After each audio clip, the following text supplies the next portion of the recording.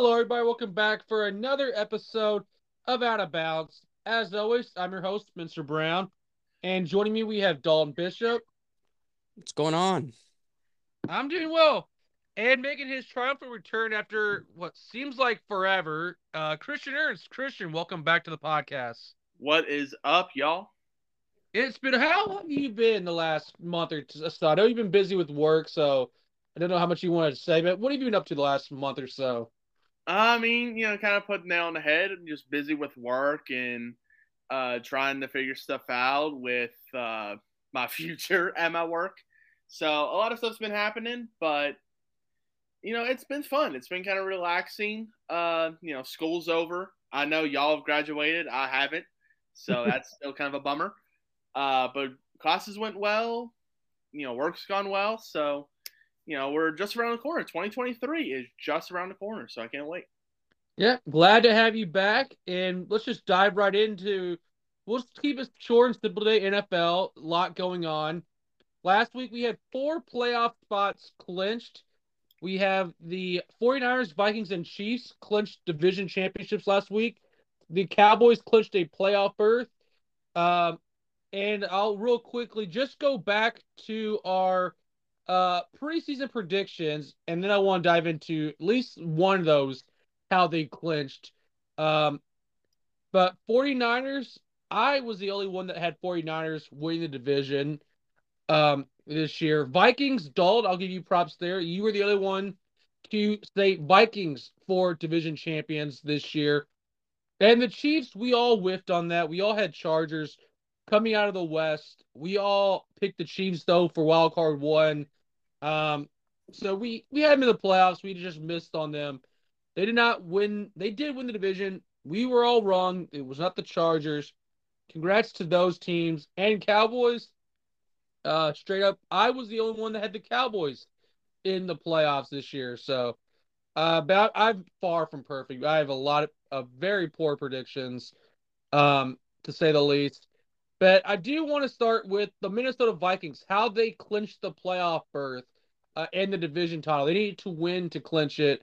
So last Saturday, they played the Indianapolis Colts. They're playing at home, and they go down 33-0 at halftime, and all hope is looking lost.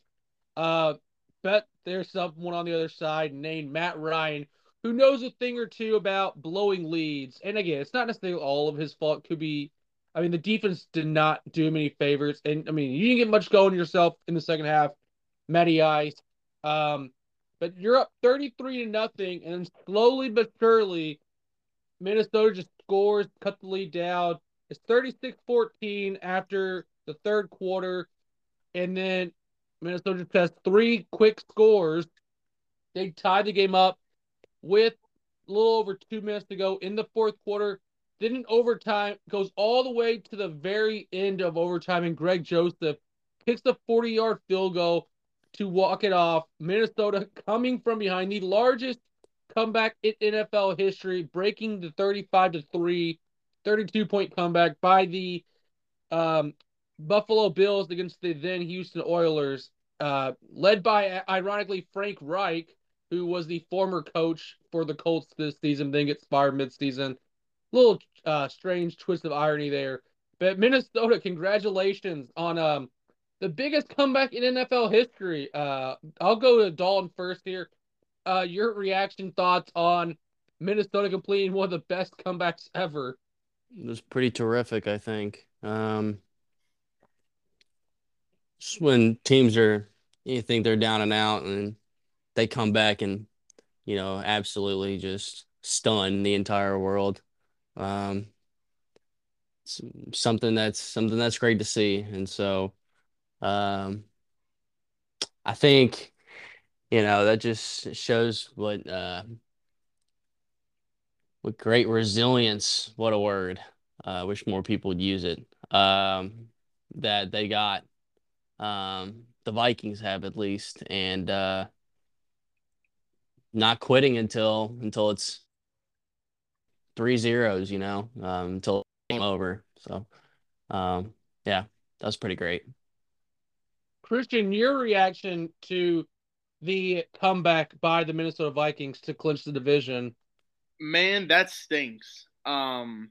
We, I traveled over the weekend, and when I saw that this game was going on, I was looking through social media during my time away, and I saw that the biggest frauds in America, and it was the Minnesota Vikings logo. So I'm like, oh gosh, what's going on? And I saw Minnesota was down 33-0. I'm like, wow.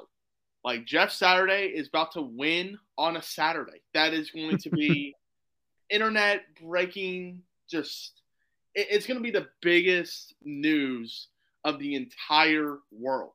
Colts with Jeff Saturday won on a Saturday in a blowout fashion. So I was kind of with him, like, wow, Minnesota is going to lose this game. And Minnesota's a 10-win team that's barely in the green with a point differential. Like Buffalo, Kansas City, and a lot of other teams. Dallas, they're in the green 70 and up, somewhere over 100 in point differential, and Minnesota's barely getting by. So the fact that Minnesota came back and won showed how tough they were and just how bad the Colts are. It's sad that the Colts are really this bad. And poor Matt Ryan, man. Poor Matt Ryan. I know he didn't. Did he play in that game? I'm not 100% sure. If Matt Ryan was the starting quarterback. So for the Colts. he's been on a team with the two biggest chokes in NFL history. Like, that has to be the worst thing in the world, because you lose 28-3. You're up 28-3 in the Super Bowl and you lose, and then 33-0 against Minnesota. And like it's just terrible. And it wasn't like he had a terrible game.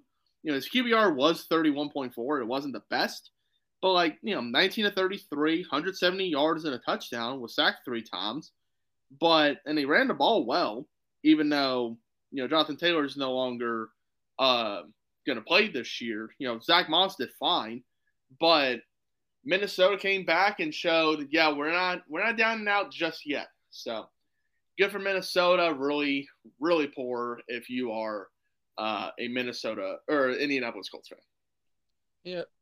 Also, earlier today, there was breaking news. Ryan Tannehill of the Tennessee Titans likely out for the rest of the year, and they currently lead the division by a game over Jacksonville, but Jacksonville owns the tiebreaker from winning the earlier season matchup. Definitely a huge loss for the Titans. We get to see rookie Malik Willis out of Liberty. What can he do for the season? A Titans team that has lost 4 straight games, and you only put up 14 this previous week against the Chargers team, which, yeah, the Chargers have a good defense. I'll grant you that. But still, you rather have Tannehill than Malik Willis. Willis only threw 4 passes, ran the ball once. I don't know how much when Tannehill exactly went down, but again, the outlook looking like it's going to be Malik Willis the next 3 weeks. You get the Houston Texans on Saturday. You get the Cowboys the following week on a short rest with Thursday Night Football against Dallas, and then you get the Jaguars. So it's going to be a tough stretch for the Titans. No team's easy. I mean, the Texans have only lost by 1-score game the last 2 weeks, despite being huge underdogs according to Vegas odds. So I don't even know. I wouldn't even be surprised if Tennessee lost again this weekend. It's tough look. Your team's already fired their GM. And again, I don't know what their plan is with Vrabel, but if they were to lose 3 straight, the next 3 games, you would have ended the season on a 7-game losing streak. It's not going to look good for the Titans. You were sitting at 7-3 just a month ago. So it's going downhill fast for Tennessee. And it just sucks for Tannehill, because this might have been his last legitimate chance to be a starting quarterback. I'm not saying he can't latch on next year somewhere else, but he's definitely not the surefire starter whenever he goes, wherever he will play next year, whether it is Tennessee or elsewhere. and honestly, thoughts and prayers too for a speedy recovery for Ryan Tannehill as well. Christian, anything you want to add or your reaction to the news? Ryan Tannehill season likely over. It's terrible, because Tennessee, a lot of people, including myself, thought Tennessee was a good enough team to make the wild card. The AFC is just really good. The AFC East, your division, Spencer. The team, the division with your team in it is doing really good right now. And Tennessee, right now, they're barely in the playoffs. Right now, they play Baltimore. I don't think they beat Baltimore. I don't think it'll be a closer game. They're barely holding on right now to the AFC South. Jacksonville is a fighting kind of team. We already know Houston's gone. Indianapolis could have been more of a fight if they didn't choke 33 points, down the drain. So it's going to be a very tough situation for Tennessee. Malik Willis, he's fine. He's had some good plays, and he looks promising. But I don't think this is his rookie year, obviously. I don't think he's going to lead them very far if they do somehow steal the AFC South title. I will say they are going to be the biggest Jets fans you'll ever see in your entire life because they need the Jets to win this game. If Jacksonville does win this game, Tennessee has the Texans. Now, Houston, Houston only has one win. But they competed against the Chiefs last week. They competed against the Cowboys. They scared them twice. They scared the last two teams. Don't sleep on the Texans now. The Texans are probably going to have the number one spot. I think it's like 87% chance they will have the number one overall pick in this draft. It's not going to look pretty. Seattle could possibly be in that pick, but they may go into the playoffs, maybe. But right now, it is just looking like Tennessee is holding on by just a tad bit string, and they need Jacksonville to lose because can Tennessee really win out their schedule? I don't think they can. I think the Texans game is going to be closer than what people think. I think the Cowboys are going to bounce back these next couple weeks and beat the Titans. And then Jacksonville, that may be for the AFC South title. That may be the championship match for the AFC South. And Jacksonville is a lot more hot than Tennessee right now. For sure. Dalton, your reaction to the Tennessee Titans Ryan Tannehill injury news? My reaction is pretty much the same. I don't have any different feelings towards the Titans than any of you guys do. I think it's just more like, who's gonna win the division now that Tannehill's injured? Well, he was already injured to begin with, so now the Titans are like, well, he's not gonna play the rest of the year. Okay, well, he was already injured to begin with, and he had to come in last game against the Chargers because I'm not even sure why, because Malik Willis was the one that was playing some of the game. I was watching it, and then, Tannehill comes in and ties it up at 14 with a QB sneak. I was like, well, okay. Isn't he on a bum ankle? Like, he was already injured to begin with. So now they're going to say, oh, he's out for the year. All right. Well, what about your timing? Maybe, I don't know. I guess you try to, I don't even know. There's certain teams like the Jags who are making runs. The teams late in the season that are trying to make runs in the playoffs, even trying to win their their divisions within conference. And I guess the Titans are in trouble now. Like, you got Malik Willis, you drafted this man, and so it's Willis or die right now. It's live free or die hard, essentially. Quite the movie reference. But it's gonna be close to who's gonna win this division. Although the Jags, I will say, I think the Jags are playing pretty well. They actually, I didn't think that they would put up as big a fight as they did last week against the Cowboys, but I guess that's, that I guess we should, or I should really look at how much I think of the Cowboys, you know. Um, Not to say that the Dallas Cowboys are bad, but you know, when you go on the road like that, I guess one might say, you know, if you're a Cowboys fan, you're thinking, well, we can go on the road against Jacksonville, out of conference opponent, and take care of business, right? Well, not exactly. The Jags aren't exactly trash. They have first round picks everywhere. They've been playing well all year. It's not to say that their record might tell you a little bit different story, but statistically, they've been playing well, and you know, been in their games. So I guess now it's like it's a race to the finish, and it might be in the Jaguars' favor, which we were thinking before the season that it's not even Jags don't stand a chance. Well, that just goes to show you that anything can happen. All right. Next up, I will go over the clinching scenarios for this week in the NFL. They are as follows. Start with the NFC. The Eagles can clinch the division with a win over the Dallas Cowboys, which we will preview that game later on tonight.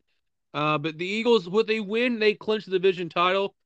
They also would clinch a first round bye and home field advantage with said win today as well. The Giants can clinch a playoff berth with a win, and then two out of the combination of three of Washington, Detroit, and Seattle. If two out of those three lose, and Washington gets, or the Giants, excuse me, get a win, the Giants will clinch a playoff berth. On the AFC side of things, we have the Buffalo Bills. If they should win or Miami loses, the Bills clinch the AFC East again. The Bengals clinch a playoff berth if they beat New England or if the Jets lose this weekend. Baltimore can clinch a playoff berth, and so can the Chargers. But they need a few different things to happen. It's no simple, like, they win and they're in. They need win and some losses by some other teams to clinch a playoff berth. But Baltimore and the Chargers can clinch a playoff berth this weekend. Um, New Orleans will be eliminated from playoff contention if they lose or if Tampa Bay, they lose, Tampa Bay wins. New Orleans will be eliminated from the division and playoff contention. Atlanta, same situation. If Atlanta loses and Tampa Bay wins, Atlanta is knocked out of playoff contention. A few other things there as well. The Colts, if they lose, or the Titans win, or Jacksonville wins, Indianapolis eliminated from AFC South title contention and a playoff berth. So the Colts can be eliminated this week. Jets, there is a scenario in play where the Jets can be eliminated from the playoffs this week as well, but it's a little complex. They need 5 things to go right, or wrong, or rather, if you're a Jets fan, to be eliminated. Pittsburgh and Cleveland, if they simplistic to keep it simple, if they lose, they're eliminated from playoff contention. And Vegas, there's a scenario in play where they can be eliminated from playoff contention. Last week we saw the Cardinals and the Rams both become eliminated from the playoffs. Sorry, Dalton. Better luck next year for the Rams. And that will do it for the first half of the show. We will take a quick ad break. When we come back, we will do our recap, so stick around. All right, welcome back from the ad break. We'll dive right in. Our favorite teams and how they perform.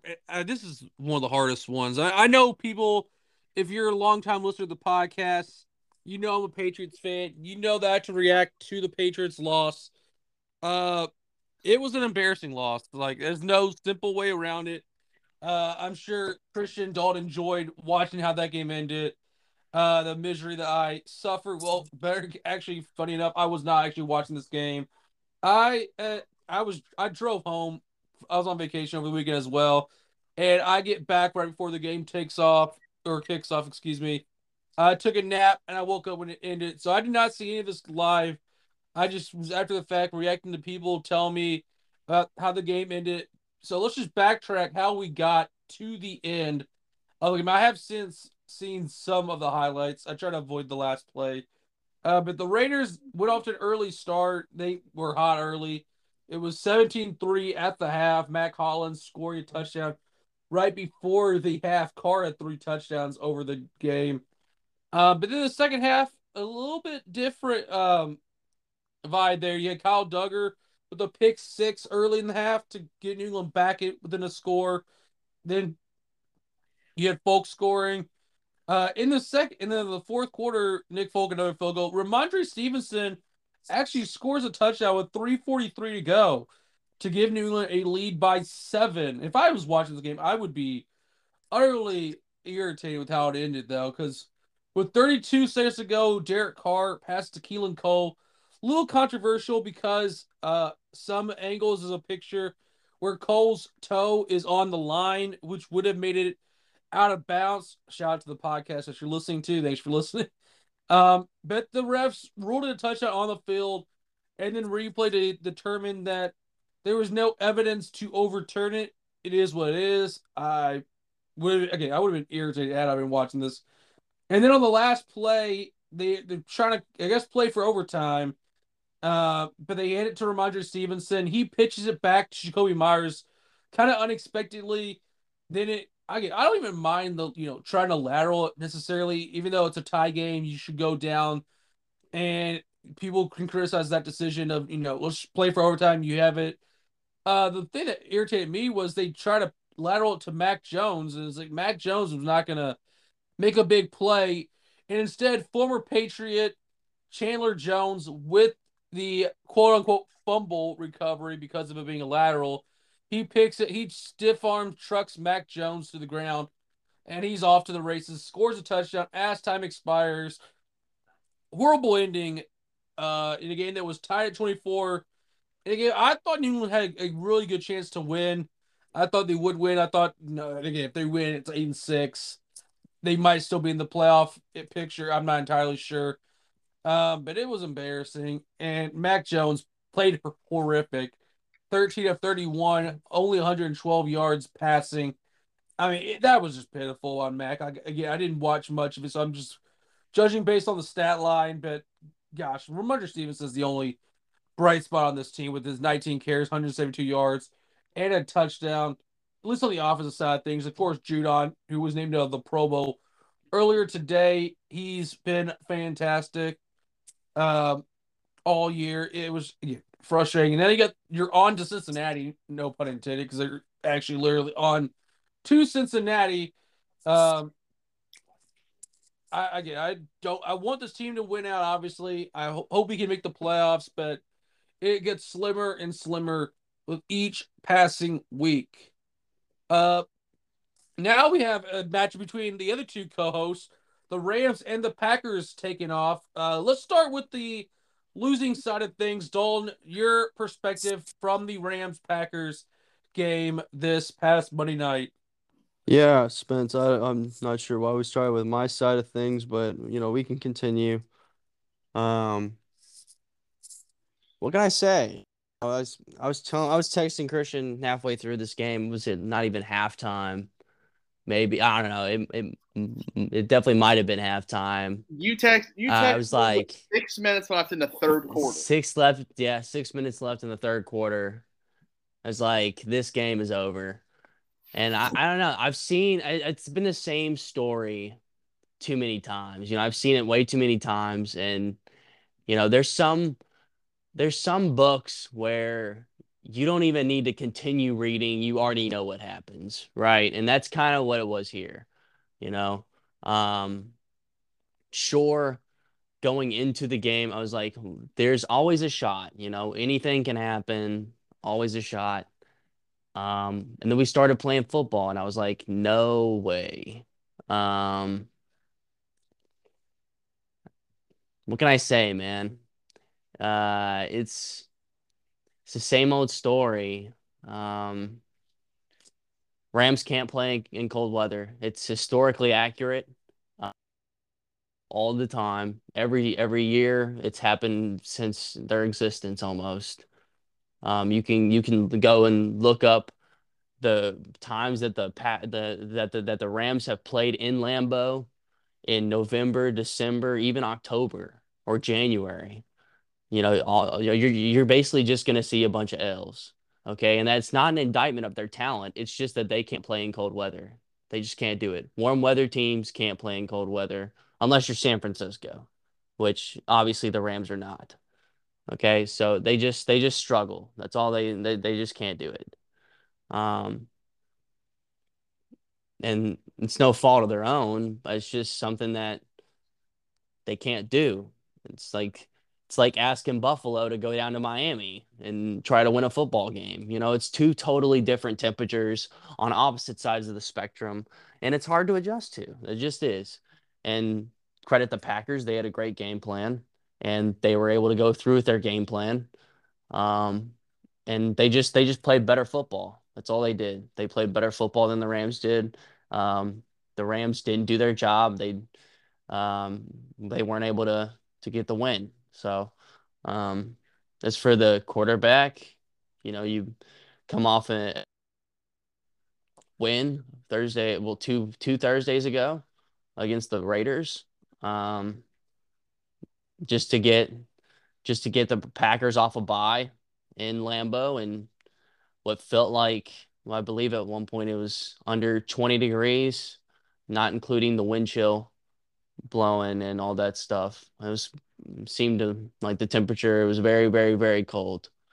Um, Baker's he was modest. I mean, he wasn't lighting it up or anything, but he was okay, I would say, for A, who he's throwing to, and B, who his offensive line consists of. Um, their starting center played, I don't even think he played a full quarter, went out with a knee injury, didn't come back. Ben Skoranek, who is the third or fourth string wide receiver, well, second after everybody else got injured, didn't come back. And so now you're basically, I made this joke with the two co-hosts after the game was over, but it's essentially the replacements starring Keanu Reeves on the football field. That's essentially what it is. Um, and I mean, it's just football, next man up mentality. That's what they always say. And Yeah, I mean, that's how the season ended. I hate how it ended in Lambeau, but I wish that it would have ended maybe in Los Angeles instead of ending in a frozen tundra. Um, but that's okay. You look forward to 2023 and people getting healthy. See if they can make a run at it next year. Um, yeah, I mean, I'm I'm happy that they, kept playing football, obviously kept playing football, but you know what I mean? From like a different way from, playing football, keep fighting, even though, players get injured, players aren't playing anymore. And, they were just able to, keep doing what they were doing. Um, Season didn't go the way we wanted to, but that's all right. Um, And I think there was only a few bright spots for the Rams too. I won't talk that much longer, Christian, and then you can gloat and all this other stuff. But um, I'm glad that the Rams kept Leonard Floyd. He was doing his thing. He had what?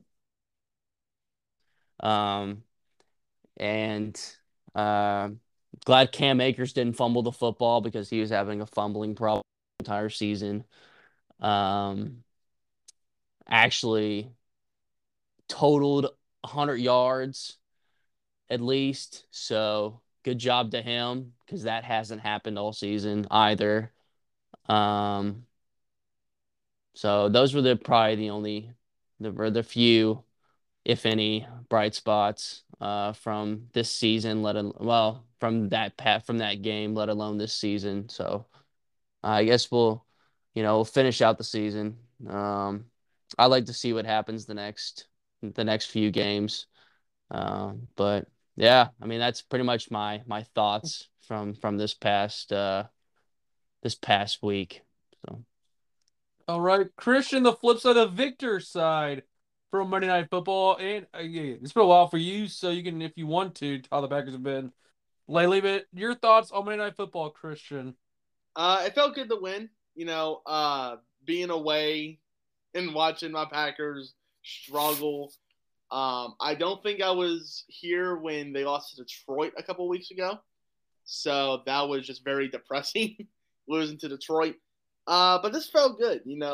At the beginning of the year, we're like, oh, wow, this is going to be a really good Monday Night Football game.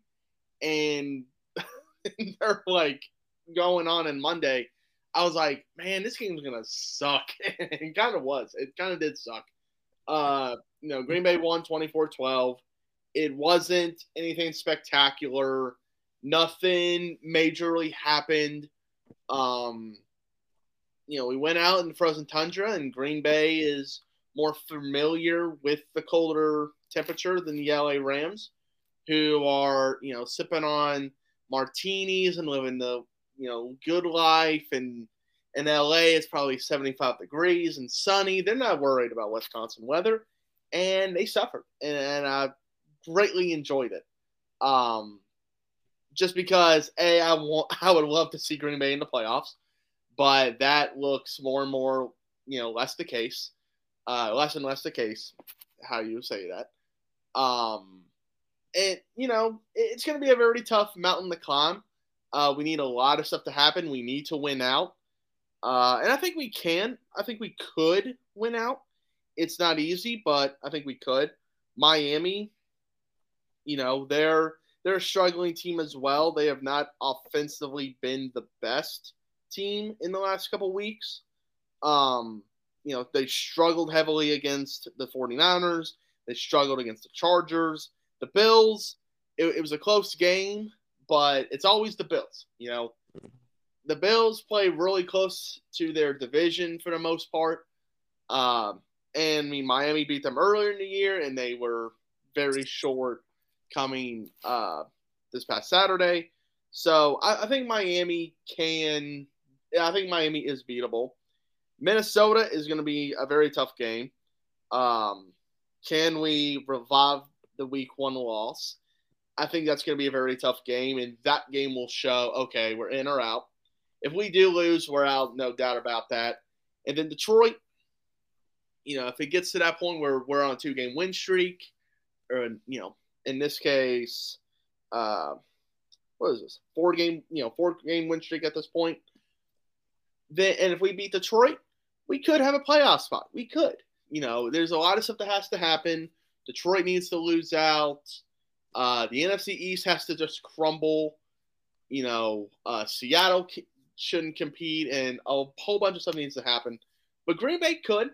This was a good step in the right direction, beating Baker Mayfield, which is, a woohoo moment because former number 1 overall pick, and he is absolutely trash, just like the Rams team. Sorry, Dalton, but it's true. It just felt great. It felt great. Christian Watson, besides the hot route incident, what everybody was talking about after on Tuesday. Other than that, I think the team feels confident, and we're not going to win the Super Bowl. I can already tell we're not going to win the Super Bowl. But if we just get in the playoffs and if we can upset Minnesota or San Francisco, that'd be awesome. I think if we're in the playoffs, we're going to be a 7 seed. And whoever number 2 is, I think Philly's going to have number 1 easily. If we beat Minnesota, then it's definitely more than likely San Francisco may move up. And that'd be awesome. Beating San Francisco after they beat us, the no-doubter, as everybody in this podcast with a no doubter. But yeah, it feels good to win, and I enjoyed it. I loved it, and we gotta move on to Miami on Christmas Day. All right. Next up, game of the week. We are excluding Vikings Colts because we discussed that comeback earlier this week. Let's start with Christian. I know it's been a few weeks for you, so we'll let you pick the game of the week first. So, what was your game of the week for Week 15 of the NFL season? It had to be Jacksonville Dallas. Like that was the game of the week. Jacksonville is a tough team, man. It's a tough team. I don't think, just like the Packers, they're not going to go far in the playoffs, but they are, tough as nails. They see that Tennessee is struggling. Not Miami. Jacksonville is just a game behind them. They're just one game behind them. Houston's been on a roll. And the Jets, they've been kind of lackluster the last couple of weeks. And they have Zach Wilson playing. Zach Wilson is not the best quarterback. Trevor Lawrence, though, is coming through. He really is. The game feels slower to him. He had 4 touchdown passes. Trevor has really come into his own. He's still not, the top 5 quarterback everybody thought he was going to be the second he got into the league. If you ask Mel Kiper and Todd McShay, Trevor Lawrence should be a 20-time MVP before his 25th birthday. Like, seriously. They thought he was the GOAT before he even caught in NFL football. It was just like, holy hell. But Trevor learned after Urban Meyer, it's not a fun league. And, Jacksonville kind of struggled early. And then they're coming into itself. And I think it would be great for Jacksonville to get into the playoffs this year. And like I said, they're not going to win. I think they're going to get bounced early. But Trevor has really come into his own. The offense looks a ton better under Doug Peterson. It's absolutely incredible. The defense is looking fiery as well. On the other side of that, Dallas really loves to shoot itself in the foot. Like legit. You play probably the 2 worst franchises in the AFC, like overall, not this year, just overall, in the Texans and Jacksonville Jaguars. And you find a way to somehow beat the worst team in the NFL this year in Houston. And you go into overtime. Like, you're a 10-win team. You should absolutely dominate Jacksonville. And Jacksonville competes with you. They put you in overtime. And Dak Prescott, 10 interceptions since he's come back in week 7, I believe, which is the most out of any quarterbacks in that span. And it's not like, it's not a 50-50 interception. When we got 50-50 ball, it's a good catchable ball, but also defender is defending really well. It is a bad throw under pressure, 2nd and 16. It was terrible. It was a terrible interception. And Dak is not playing smart football. He's trying to make the play. He's trying to do this. Dak, you're not Patrick Mahomes, okay? You're not Josh Allen. That's fine. Beat Dak Prescott. If a drive is not going well, you don't have to force it down the field. I think it was in the 3rd quarter, so you're not going to lose the game in this situation. Just try and get what you can. Try to get 8 yards, half of it back, and then go from there. You don't need to take a shot down the field if there's nothing there. So Dallas is just stuttering right now. And Philadelphia is just laughing their butt off. Like, Philadelphia is about to play the Dallas Cowboys. And they're like, you're struggling against the 2 worst franchises in the league, and we own them. Like, Philly owns them. Like, they own Jacksonville and they own Houston. It wasn't close in those games. And Philly is looking like the team in the NFC East. And I don't know how far Dallas is going to go in the playoffs this year, because they're going to get a high wildcard spot because the division is just super packed. So they're going to play probably a Tampa Bay, right? They're going to play an NFC South team. So whether it's Tampa Bay, Carolina, whoever they play, they're probably going to win that game. But how far do you really think they're going to go? Super Bowl? Super Bowl aspirations? I don't think so.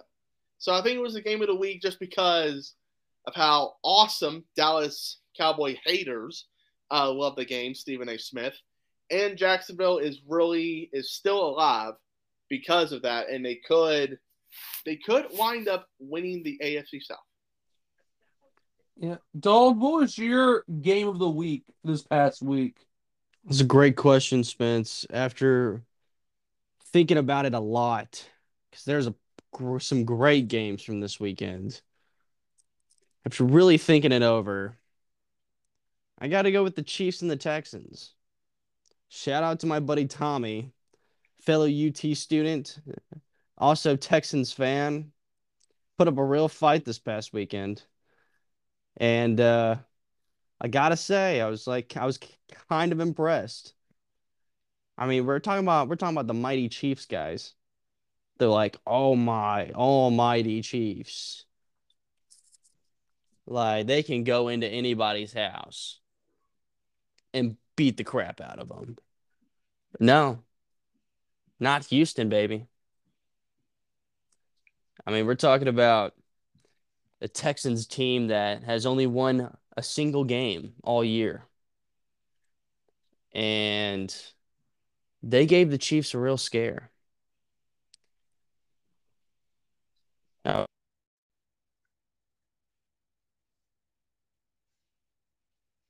that's insane. Although the Chiefs were still able to win this game, it took overtime for the Chiefs to win this game. And that's saying something. That's a real effort from Houston. And you can't help but give them a round of applause for, playing their butts off. They're by far the worst team in the NFL. Record-wise and roster-wise, they just don't have enough to compete. Well, we can shoot that down right now. They don't have enough, sure, but they still compete to the best of their ability and give themselves a chance to win a football game every single week. And there's a real honor in that. So I gotta say that was definitely my game of the week for sure. All right. For me, my game of the week, I'm going to go with Sunday Night Football, Giants and Commanders. 2 weeks after playing to a tie, a game that came down to the very end. And if we had gotten a Washington touchdown in overtime, you would have had two games tied at 20 after the regulation, and people would probably be rooting for a tie in this scenario. 2 games, 20-20 all. That was sadly not the case. I mean, the Giants looked really good. Kayvon Thibodeau trying to make a late surge for Defensive Rookie of the Year. This year, he had a fumble recovery touchdown, only a yard, but, he got a touchdown out of it. Saquon had a touchdown in the second quarter. Jahan Dotson, he had a game, 4 receptions, 105 yards, including a touchdown in the third quarter. Yeah. And again, you had some field goals. It was 20-12. The Giants, Graham Gano kicks a field goal, a little under 2 minutes. And then Heineke leads a great drive. They get within the 5-yard line. I think they're at the 2 or 3. They snap it. Brian Robinson appears to score a touchdown. But upon further review, they refs threw a flag for Terry McLaurin not being set up, despite replay appearing to show that McLaurin looks over to the ref. And it's pretty common, if you don't know this, for receivers to look over to the referee, give a thumbs up to make sure they're lined up properly so they don't get flagged. And then it appears the ref signals okay, like, hey, you're on the line, you're good. And then immediately when the ball snapped, the ref reaches for the flag and throws it. So I don't know if there's any insider information, like if they deliberately said that to try to screw over Washington. I'm not going to speculate on that front. But it's pretty terrible that you're going to tell a guy he's set up and then throw a flag immediately, like he wasn't set up. Now, again, maybe I'm reading too much into it. And again, I'm not saying the refs cost the game because Washington still had a chance to win the game. But that play in particular, where Brian Robinson scores, again, Commanders fans have a reason to gripe here, I think, if you want to. And then the next play, Heineke throws to the end zone to believe it was Dotson, and no pass interference was called. And I think it was a 50-50 call. You can make it either way if you wanted to. But Washington has, I mean, again, if you are a Commanders fan and you think they got hosed, I mean, frankly, you have a gripe there. You have a legitimate reason to be mad. But it was still an overall fun game. Washington made it competitive at the very end, but New York surges. They take a game lead. And Cowboys fans were rooting for the Giants because the Giants win helped the Cowboys clinch a playoff berth. Commanders still in the playoffs because of that tie. They're half game up on teams like Seattle for the playoff position. So we can still, with 3 games left, we have all 4 teams in the NFC East as a playoff team. And I'm rooting for that scenario. I think it'd be fun. It'd be hella fun to see the entire division in the playoffs this year. But yeah, Giants Commanders, my game of the week. Most impressive performance from the week. Let's start with Dalton. Dalton, what was your most impressive team player performance from this past weekend? Yeah, it was the Jacksonville Jaguars. We talked about them earlier in regards to the division race, but let's talk about the game that they played at home against the Dallas Cowboys. Cowboys blowing a 21-7 lead. Not great, Bob. Not great. And I gotta say, I was utterly shocked that, Dallas, led by Dak Prescott and CeeDee Lamb, and that great defense. We've heard nothing but great things about that Dallas Cowboys defense all season long. But you can't take care of business against the Jaguars. And now I get it. Maybe Dallas is feeling that extra pressure. Like, oh my gosh, dude, we have to win this game. Like there's pressure right now. There's some Super Bowl hype around this team. Like we're good and we know it. And the Jags are like, dude, we're playing with house money right now. Like we got like a first year head coach for this franchise specifically. Trevor Lawrence, who's in his second year, I think, guys. Can anybody confirm that? Yeah. We're playing with we got Zay Jones on the outside, Christian Kirk, on the defensive side. There's only a few players I can name: Josh Allen, Trayvon Walker, maybe a couple others. Like from an outsider perspective, this should tell you all you need to know. Like there's been more hype surrounding the Cowboys this season than I don't even know what. And so the fact that Jacksonville was able to overcome that 21-7 deficit to come back and win in overtime off a pick six, mind you. Pretty terrific way if you're a Jaguars and an NFL fan. That was a pretty terrific ending. I'd be pretty mad if I was a Cowboys fan, but anywho, that was pretty impressive. Now, you could say, well, Dalton, 21-7, that's only 14 points. What about the Minnesota Vikings? Okay, what about them? That was a pretty impressive feat too. I mean, I'm sure somebody on this podcast was going to mention that in their most impressive slot. Okay, we don't like redundancy here on the Out of Bounds podcast. All right, so I'll take the bullet here, and I'll talk about the Jags, and I'll look forward to one of you two talking about the Minnesota Vikings. Now, Spence, I'm looking at you because I know as sure as hell Christian won't. So, yeah, I mean, for me, looking at this game statistically, I thought Trevor Lawrence only throwing an interception and only getting sacked one time, that's huge. I mean, that's huge. And Travis Etienne, going for over 100 yards on only 19 carries. Zay Jones having a day. I mean, good for him, man. 3 touchdowns, over 100 yards receiving. We love to see it.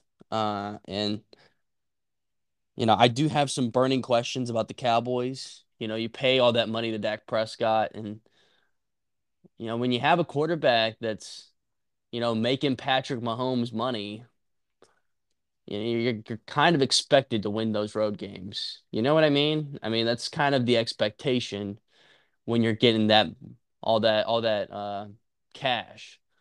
So I guess that's the burning question. CeeDee Lamb had a day, and you're wondering, maybe they give him more targets. He had seven targets. Guys, he had 7 catches.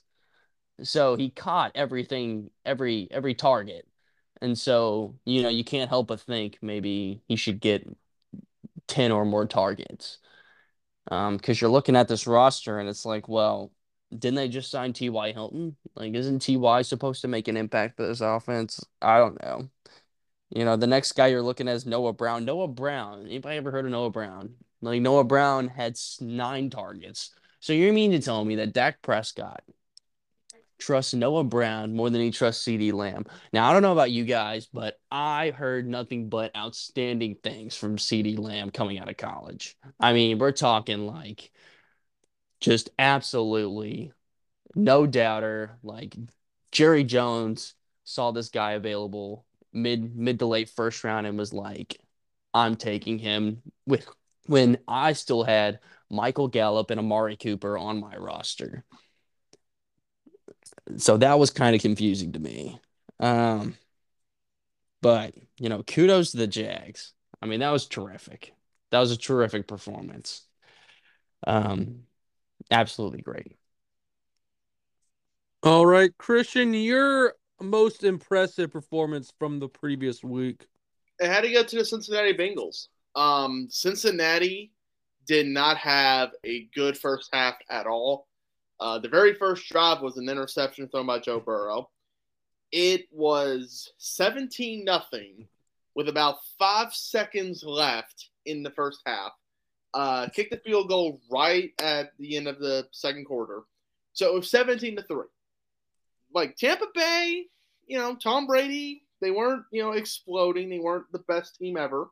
But, he was solid. He passed all over the Cincinnati Bengals defense and had a fine game.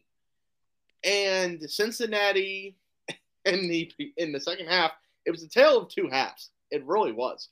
Because in the first half, Cincinnati could not do a thing. And in the second half, they couldn't be stopped by a thing. Tampa Bay could not stop the Bengals offense. Turnover after turnover after turnover for Tampa Bay, and it screwed them.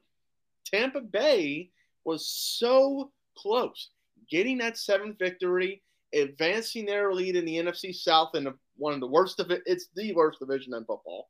The Souths are terrible, but I would say if I have to pick one, I would have to say the NFC South. Like, you have the Panthers, you have the Saints, and the Falcons. They're beating each other. They don't know what's really going on. Like, we know Texans are bad. We know the Colts are bad. It's really a 2-team race. Let's see. The last place team, technically, in the NFC South, when you look at the playoffs, is, in fact, the Atlanta Falcons. The Atlanta Falcons could possibly win the NFC South because of how bad it is. Okay, the worst team in the AFC South, Houston Texans, they're going to have the first overall pick. The Indianapolis Colts they are not eliminated, but they are pretty much going to be in weeks to come. They are on the verge of elimination. Those are the 2 worst teams in the AFC South. The NFC South, the 2 worst teams, have a shot to be in the NFC South champions. Cincinnati Bengals, that's a tough division. Baltimore's tough. Cleveland's still alive, even though it's very hard for them to win. Pittsburgh is Pittsburgh. They're going to fight to the very end. Bengals needed this win because Baltimore is so up and down. Baltimore just lost to Cleveland 13-3. There's not a team that's standing above the rest in the AFC North, and Cincinnati needed to have this win, and I'm glad they got their 10th win. So I think the most impressive team is the Cincinnati Bengals, really coming alive in the second half, beating the GOAT, Tom Brady, and Cincinnati is just has a little bit more of a cushion in the AFC North. All right. For me, contrary to what Dolan thinks I'm going to do, I'm not going to say Minnesota. I'm going to go with Brett Rypien and the Denver Broncos for my most impressive. I get they played a Cardinals team that was on eventually their third string quarterback because McCoy goes down, so McSorley is stepping up to play quarterback there. But Rypien's the backup to Russell Wilson, so that again, third string versus second string, a little bit of a difference there, but again, he did just enough. Obviously, Latavius Murray gets a lot of carries, goes 24 for 130 and a touchdown. Marlon Mack, another rushing touchdown. Rypien did have a touchdown pass to Eric Tomlinson. But Denver's offense looking good now. Not good, really, but they're looking better with Rypien in at quarterback. And again, they played Arizona. I'm not reading too much into it. Denver still sucks. Arizona sucks. It was two terrible teams, but Rypien was able to at least have a good game. So I'll give him his flowers here. Brett Rypien, most impressive performance from this week. On the flip side, least impressive performance, and I'm going to go with the Baltimore Ravens offense, specifically because their offense, I mean, that, again, I think just last week Dawn, correct me if I'm wrong, I was praising Tyler Huntley because of a late game drive that he had against, no, it was 2 weeks ago they played Denver, but he did just enough last week against, Pittsburgh. It was only 8 and 12, only threw 12 passes. But that offense, it's bad. They need Lamar Jackson back. Even with Lamar, the offense it was fine. Not great.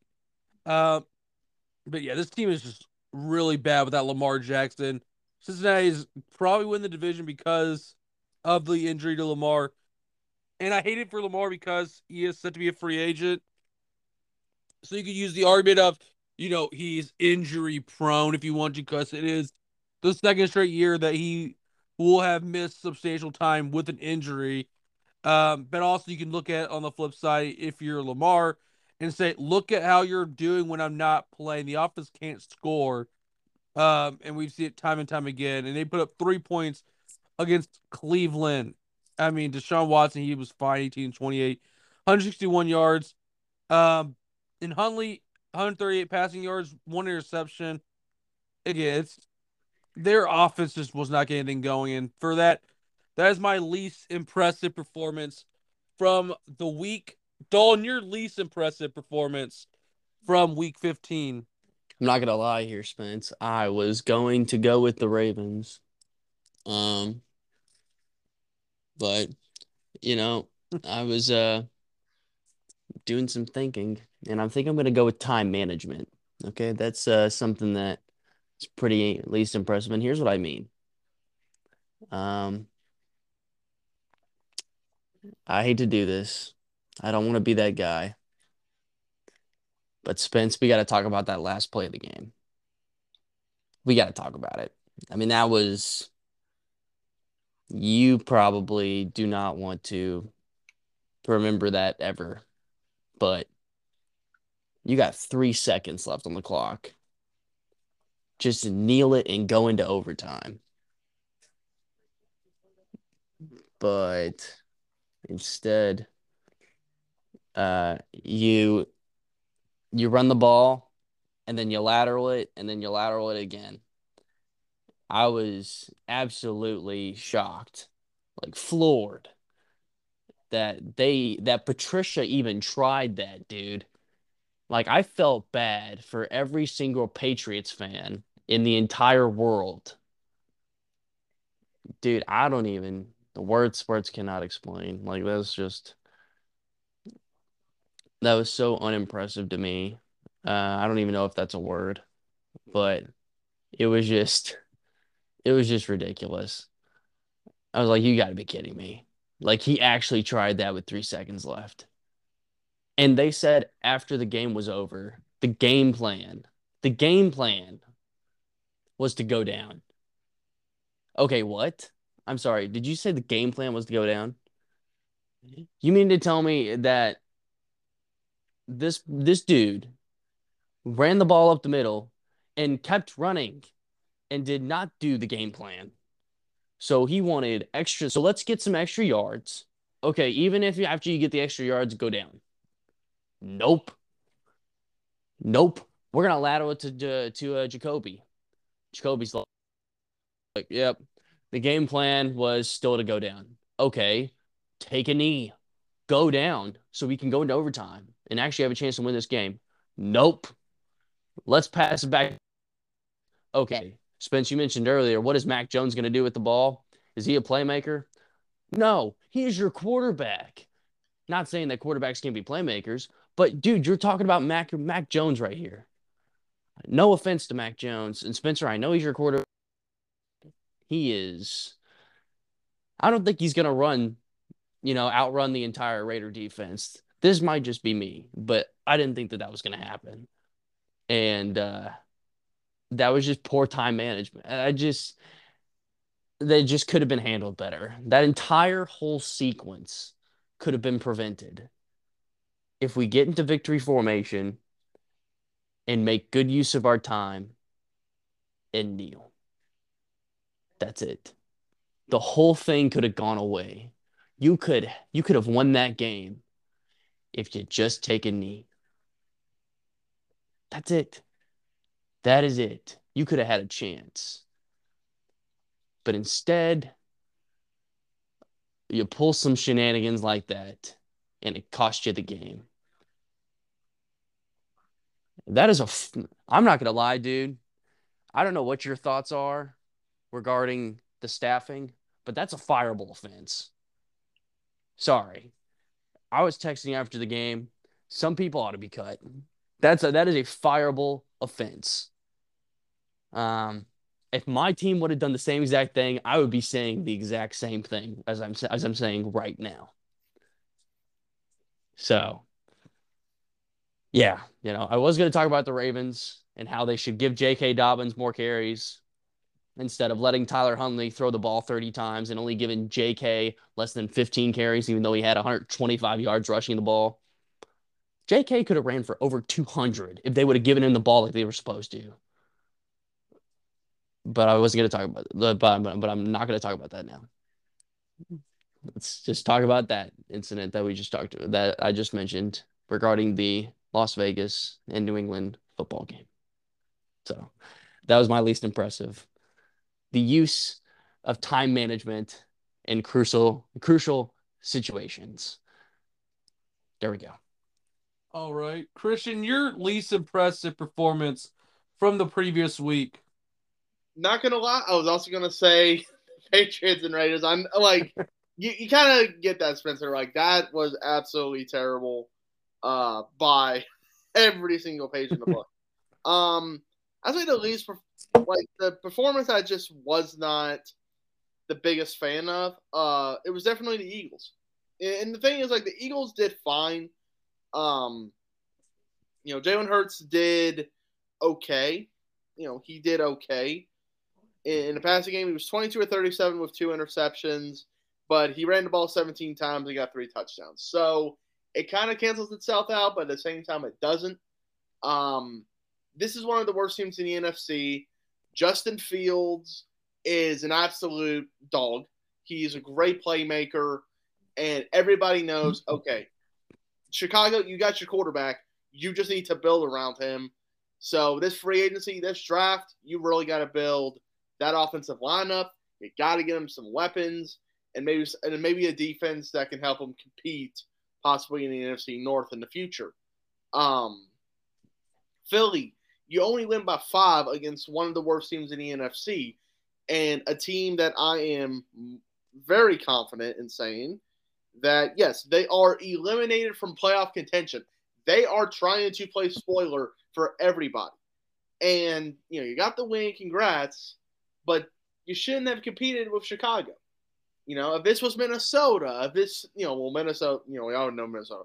But if this is a better team in the NFC or just a better team overall, then it's like, okay, you won by 5, good job. But this is the Bears. This is not a great team by any means, and you struggled. Jalen struggled in the air and all shoulder injury. Okay, whatever. He shouldn't have played then. Gardner should have played after that.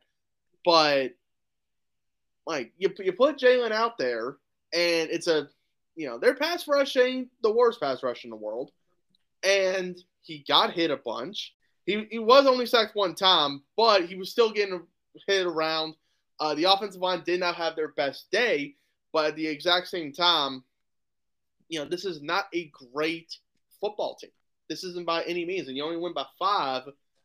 Chicago scores a touchdown, just a late touchdown. Wow, Chicago upset the number 1 seed in the NFC.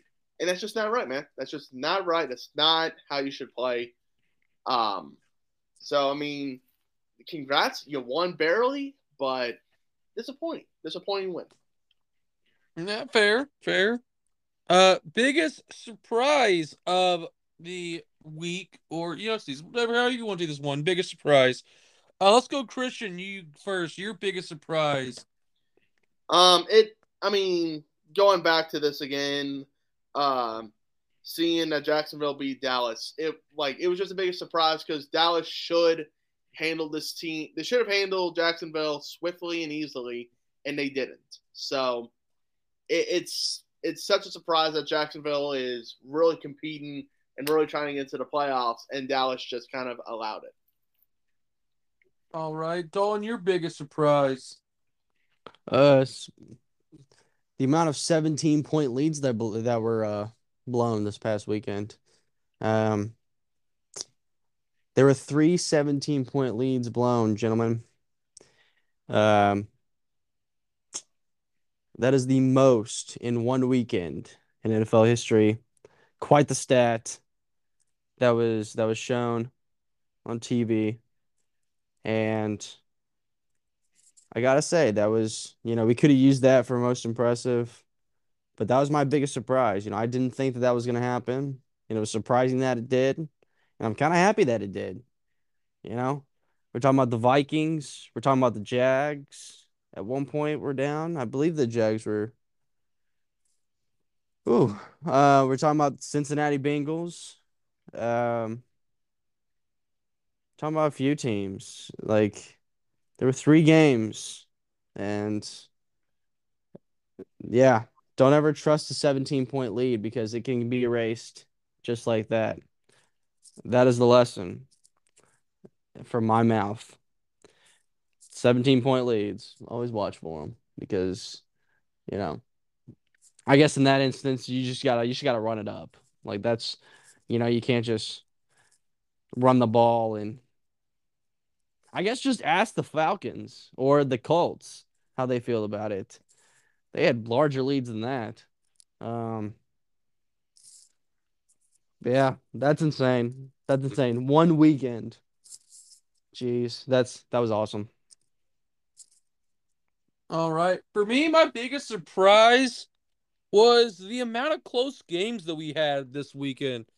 All the 1 p.m. games were settled by 1 possession. And then I saw the stat on Twitter via Lauren Helmbrecht. She's a reporter in Wisconsin, covering all the teams up there. The Packers' 12-point victory over the Rams, Dalton, on Monday Night Football was the largest margin of victory in the NFL for Week 15.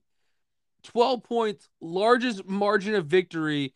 Like I said earlier, all the 1 p.m. window games on Sunday settled by 1 possession, Yeah, you have Thursday Night Football, 8-point game. You had the 10-point game, the Browns over the Ravens. Because like I mentioned, the Ravens have no offense. And then you have Broncos by 9, Bengals by 11. But yeah, the Packers win by 12. All the games settled by less than 2 possessions. So yeah, if you love football, you had a hell of a week and a lot of games that were very fun to watch, to say the least. But now we'll shift gears to our preview for Week 16. It's hard to believe we've made it to Week 16. Only 3 weeks left. We won't preview this game, but it does start with a very underrated matchup, Jaguars and Jets, which we definitely laughed our ass off when the schedule was released about that game. Even probably a few weeks ago, we're like, this game is going to be terrible. But both teams still in playoff contention, so you might want to tune into that game. But we will start 1:00 p.m. on Sunday or Saturday, excuse me, because of Christmas Day being on Sunday. We have a lot of games on Saturday. We do have 3 Christmas Day games and a Monday night game, so a lot of football almost every single day this week. Again, 2 straight Saturdays that the NFL is utilizing the schedule. But Bengals Patriots Saturday, 1 p.m. up in Foxborough, Massachusetts. And I can't sit here and just be a homer and pick New England to win every single week. And I just can't. Last weekend it like they looked horrible most of the game anyway. I know they beat Arizona 2 weeks ago, but their offense is just not clicking at all. I don't know if it's Mac Jones. I want to give him some benefit of the doubt because I mean, frankly, Matt Patricia is horrible as a play caller on the offensive side of the football. It's a mess. The offense is. Defense, I think, can slow down Burrow a bit. Bet him, you get Mixon involved, you get T. Higgins, Jamar Chase if he plays. Uh, it's gonna be a bloodbath. It may not even be close. I gotta go Bengals. Like I can't. Again, I want to be wrong as much as anyone here, but the way the offense is going, it's just trending towards New England losing the last 3 games, finishing 7-10. It's embarrassing watching this team play week in and week out. I just wish they would show something. I'm not even opposed to Bailey Zappi at this point. Like, just do something that can catch this night off guard. And maybe it is playing Bailey Zappi. It's gonna be ugly. Like, if one of you guys pick the Patriots, that's bold of you because I am going Bengals. And I don't think it's gonna be close, really. But Dolan, how do you see Bengals and Patriots going down? Yeah, I'm also going to take the Bengals as well, and here's why I think Joe Burrow is playing great football right now. I think their entire team is they've got great confidence. Spence, I think your team's going to get burrowed, and I'm not talking about the act of when animals make holes or tunnels for use as a dwelling. No, I'm talking about Joe Burrow. I'm talking about Joe Burrow going off. And that's a real possibility this weekend. And it's the sad reality that we have to live with, but not for Bengals fans. They're for it. Yeah, Spence, you said it's not close. I'm in the same boat with you. I think the Bengals have a great team, and for Super Bowl runner-ups last year, they're coming with a vengeance. So everybody in the AFC needs to watch out because they're taking no prisoners. And we should have seen it last week. Last week, guys, I mean, they were down early. That did not faze them whatsoever. And albeit it was against Tom Brady's Bucks, but it was against an NFL team. So, yeah, give me the Bengals by, I don't even know what the spread is here. I haven't looked at it, but I would say by at least a touchdown. Give me the Bengals. All right. Chris, I see Bengals and Patriots going down. Well, the spread is by 3 for Cincinnati. And I think I'm going to take it. Like, Cincinnati is playing really good football. They ended, Tampa Bay, they ended the game on a hot streak. They played really well towards the end. Obviously, they can be a lot better. But at the end of the day, I mean, New England, especially how their game ended against the Raiders, that is going to be on the minds of every single player.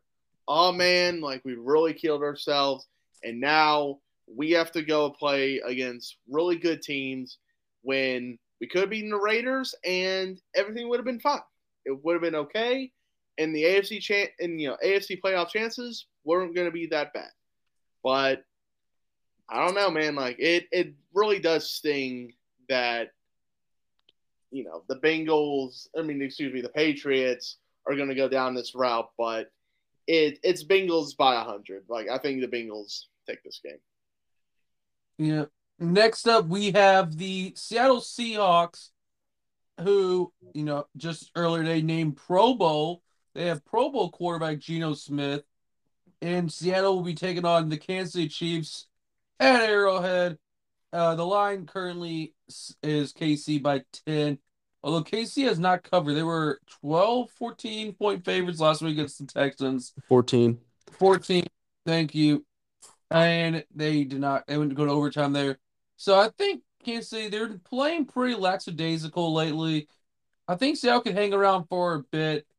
But it's Kansas City. They should easily win this game. And like I said, I'm not going to bet against Mahomes. Though he's at least getting W's. Whether they cover or not, that's for the gamblers. And if you want to spend money, so be it. That's your prerogative. I'm not going to stop you. But again, I'm picking Kansas City. I think the Chiefs, they've already locked the division up because of how bad everyone else in the division.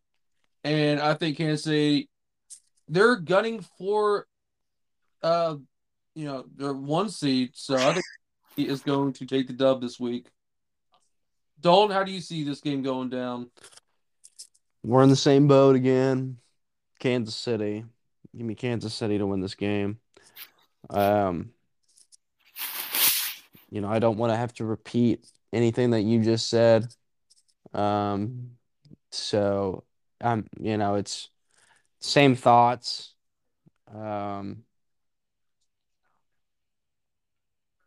I think the 1 seed's the only thing that they have left to even try to achieve.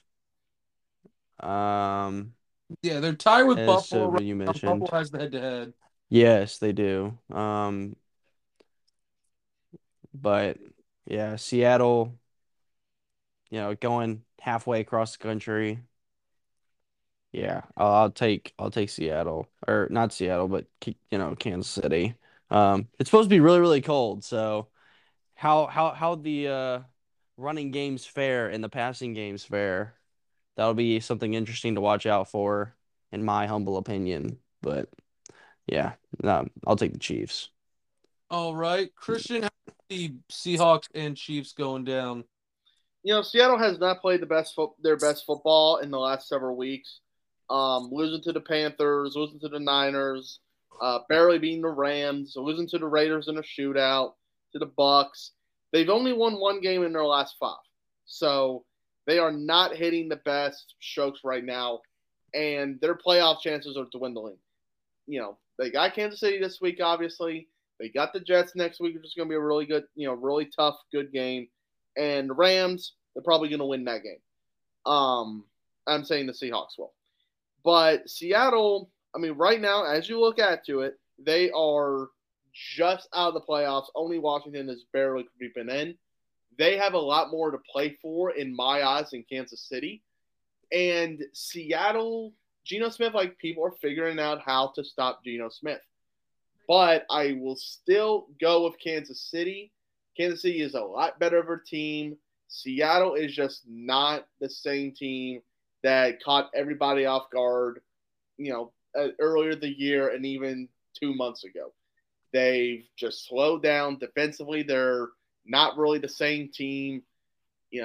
Bad luck happened to them against San Francisco. They could have came back and won, but some calls and, bad, fake kind of turnovers, because they could turn over the football, but they didn't because penalties.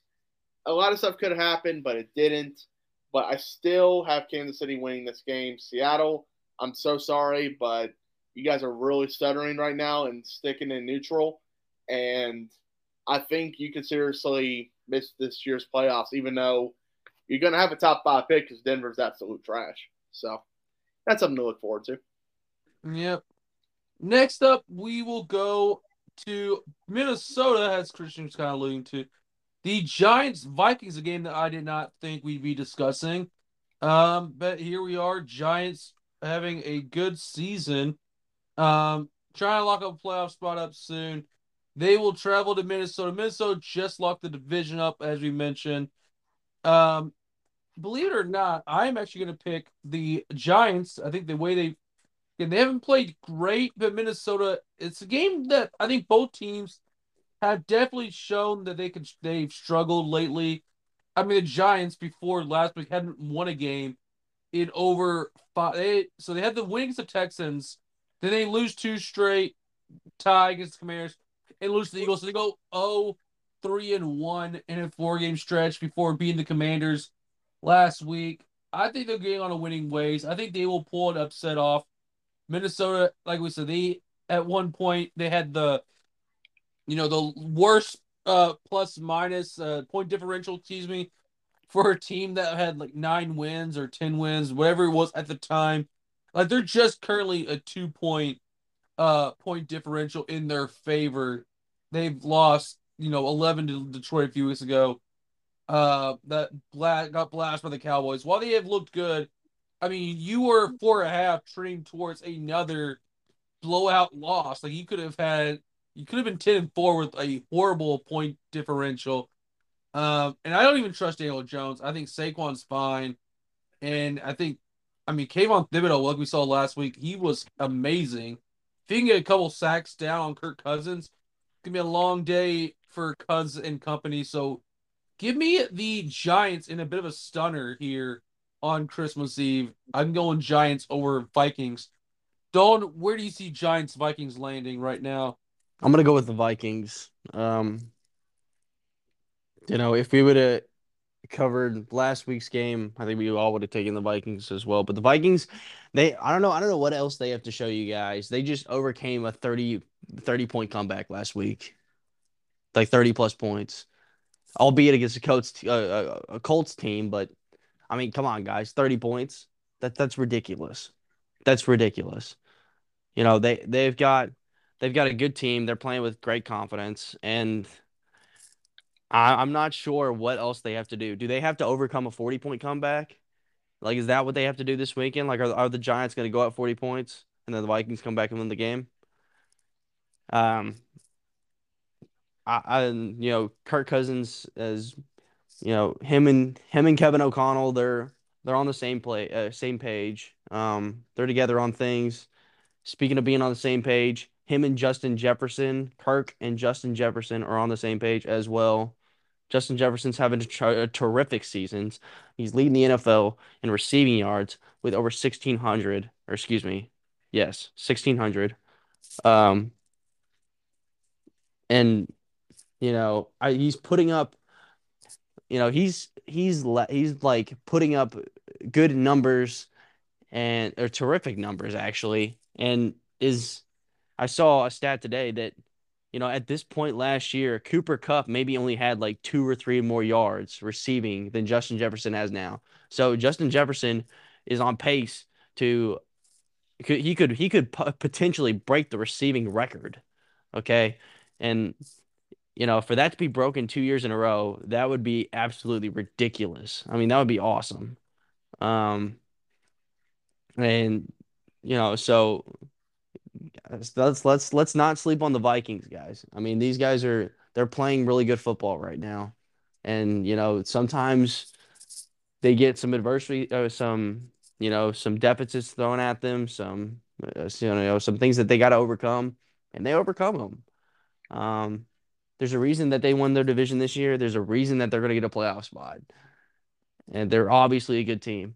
And that's not to say that the Giants aren't either, but I think I trust the Vikings a little bit more, especially at home, than I would the Giants when they are playing in Minnesota. And so, yeah, give me the Vikings. That comeback from last week and their entire season resume as a whole has been nothing short of impressive. All right. Christian, where do you land on Giants-Vikings on Saturday? I'm going to land with Minnesota as well. I think even though Minnesota was not the best in the first half, same with the Cincinnati Bengals, Minnesota came back and they conquered what couldn't be conquered before, and Indianapolis Colts with 33-point lead.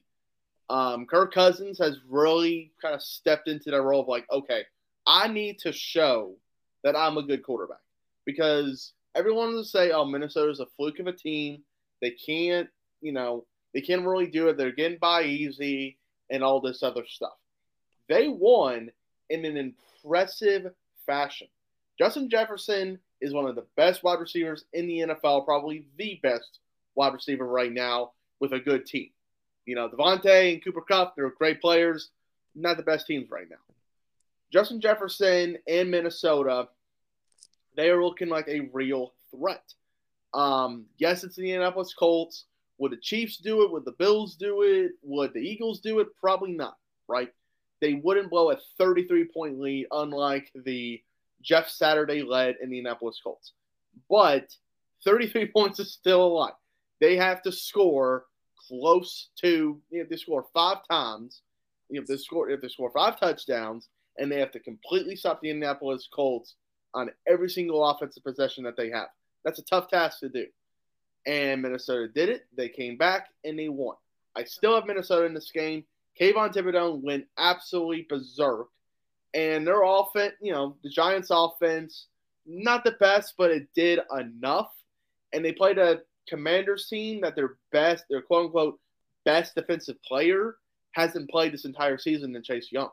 So they really had not much of a great, talented defense that we've talked about the last several years because of the injuries that's been going on.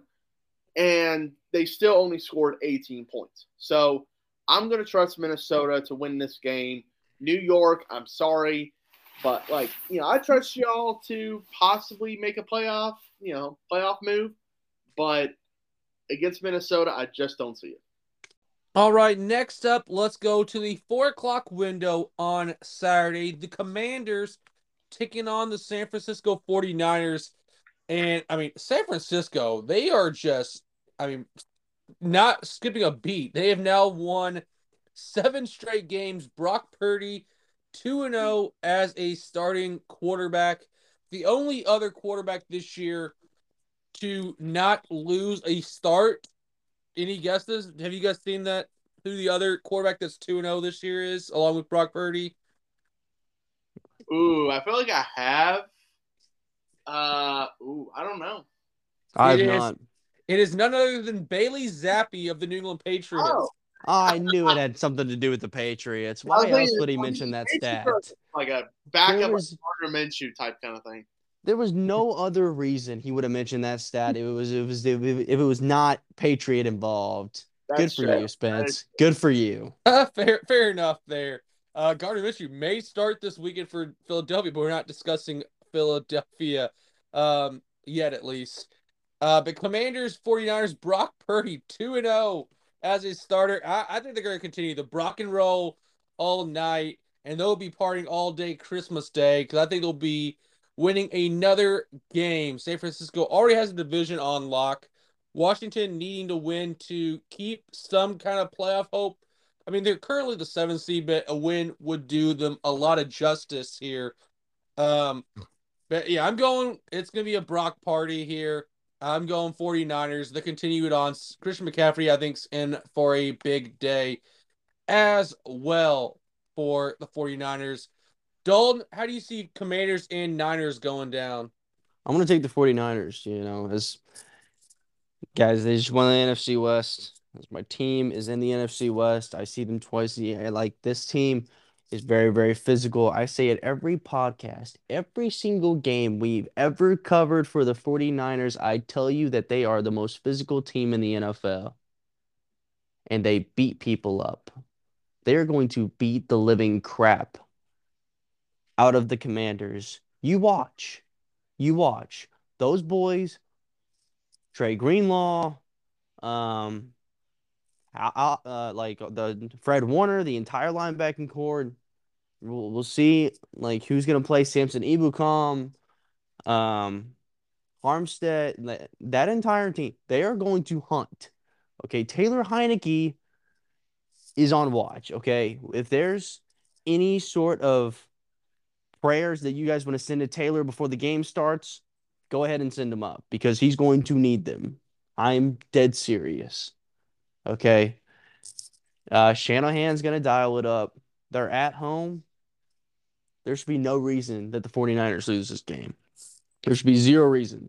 Okay, we're talking about a Commanders team that just put up 12 points, 20 points against the Giants, albeit a divisional game. But that's also saying, like, the 49ers have the best defense in the NFL. Can I say that? DeMeco Ryans is dialing it up defensively, and I'd be completely floored if he didn't get any head coaching interviews this coming off season. Okay. And so I'm going to take the 49ers. Whatever the spread is, take the 49ers. That's my humble advice for the evening, as I think that they will win this game very handedly. All right. Christian, how do you see the Commanders and 49ers game going down? It's going to be 49ers. They're riding hot right now. They beat, to me, a better team in Seattle, and they handled them offensively. The Commanders have no offense, so I don't think it's going to be that big of a challenge for the 49ers defense to handle. But Brock, obviously this offensive line has to play well. The defensive line, Jonathan Allen is still a very good player, and he's still a major threat against any type of, any quarterback in any offensive line. So I still have the 49ers to win. Brock is on a roll right now. So, I hope he continues to be on that roll and is the first Mr. Irrelevant to win the Super Bowl in your rookie year. It'd be great. But I will go to San Francisco right now. All righty. Next up, we will conclude Eagles-Cowboys. One thing of note, as I mentioned a few minutes ago, Jalen Hurts currently questionable to play this week. Gardner Minshew in line to get the start. An interesting career. Obviously, the rookie year for Minshew after, Nick Foles gets injured. 21 touchdowns, 6 interceptions. He was fine that year. Second year in 9 games, he had 16 touchdowns, 5 interceptions. Taking kind of a step back. Last year, he played 4 games, 4 touchdowns, 1 interception. He has played in 3 games, thrown 4 passes this year. But Minshew not getting the reps that he has in years past when he was like in Jacksonville. So Minshew looking to get us started. This is last year of his contract, his rookie deal, so he'll be set to hit free agency after the year. So this could not only impress Eagles, but potential QB needy teams, whether it's a backup or a chance to compete for a starting position. Again, I think AJ Brown, he's fantastic. I think Gardner is good enough to get AJ the ball a few times. But I'm gonna go ride with Dallas. I mean, I know last week they had a tough game. With the Jaguars losing overtime 2 games ago, the Texans, played them a lot tighter than people thought was possible. But then again, that 54-19 win over the Colts, it's still very impressive. 40-3 win over Minnesota team that just had a great comeback last week.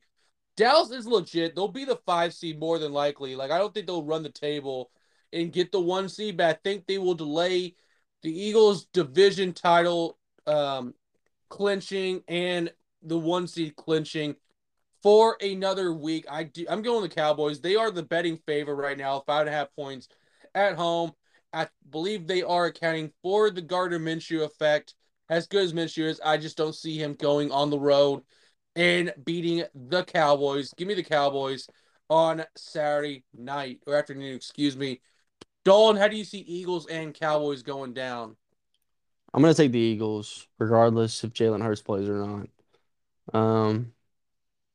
You can call me a Cowboys hater. You can call me whatever you want. I don't care. But I've been saying this all season. I had them preseason making the NFC Championship. This is a stacked roster. I mean, we're talking about a team that had 8, 9 Pro Bowlers when the rosters were released this week. this is a stacked team, and they're in it to win it. And so, and by it, I mean the whole thing. And so regardless if Jalen Hurts plays or not, I'm going to take the Eagles, and I believe that they'll take care of business and sweep the Cowboys this season. All right. Christian finishes up. How do you see Eagles and Cowboys going down? I got Cowboys. I don't think the Cowboys are going to lose lose 2 games in a row and be embarrassed again. Philly embarrassed them earlier in the year in Philly. Jacksonville embarrassed them. Houston embarrassed them. Dallas has to play for their pride.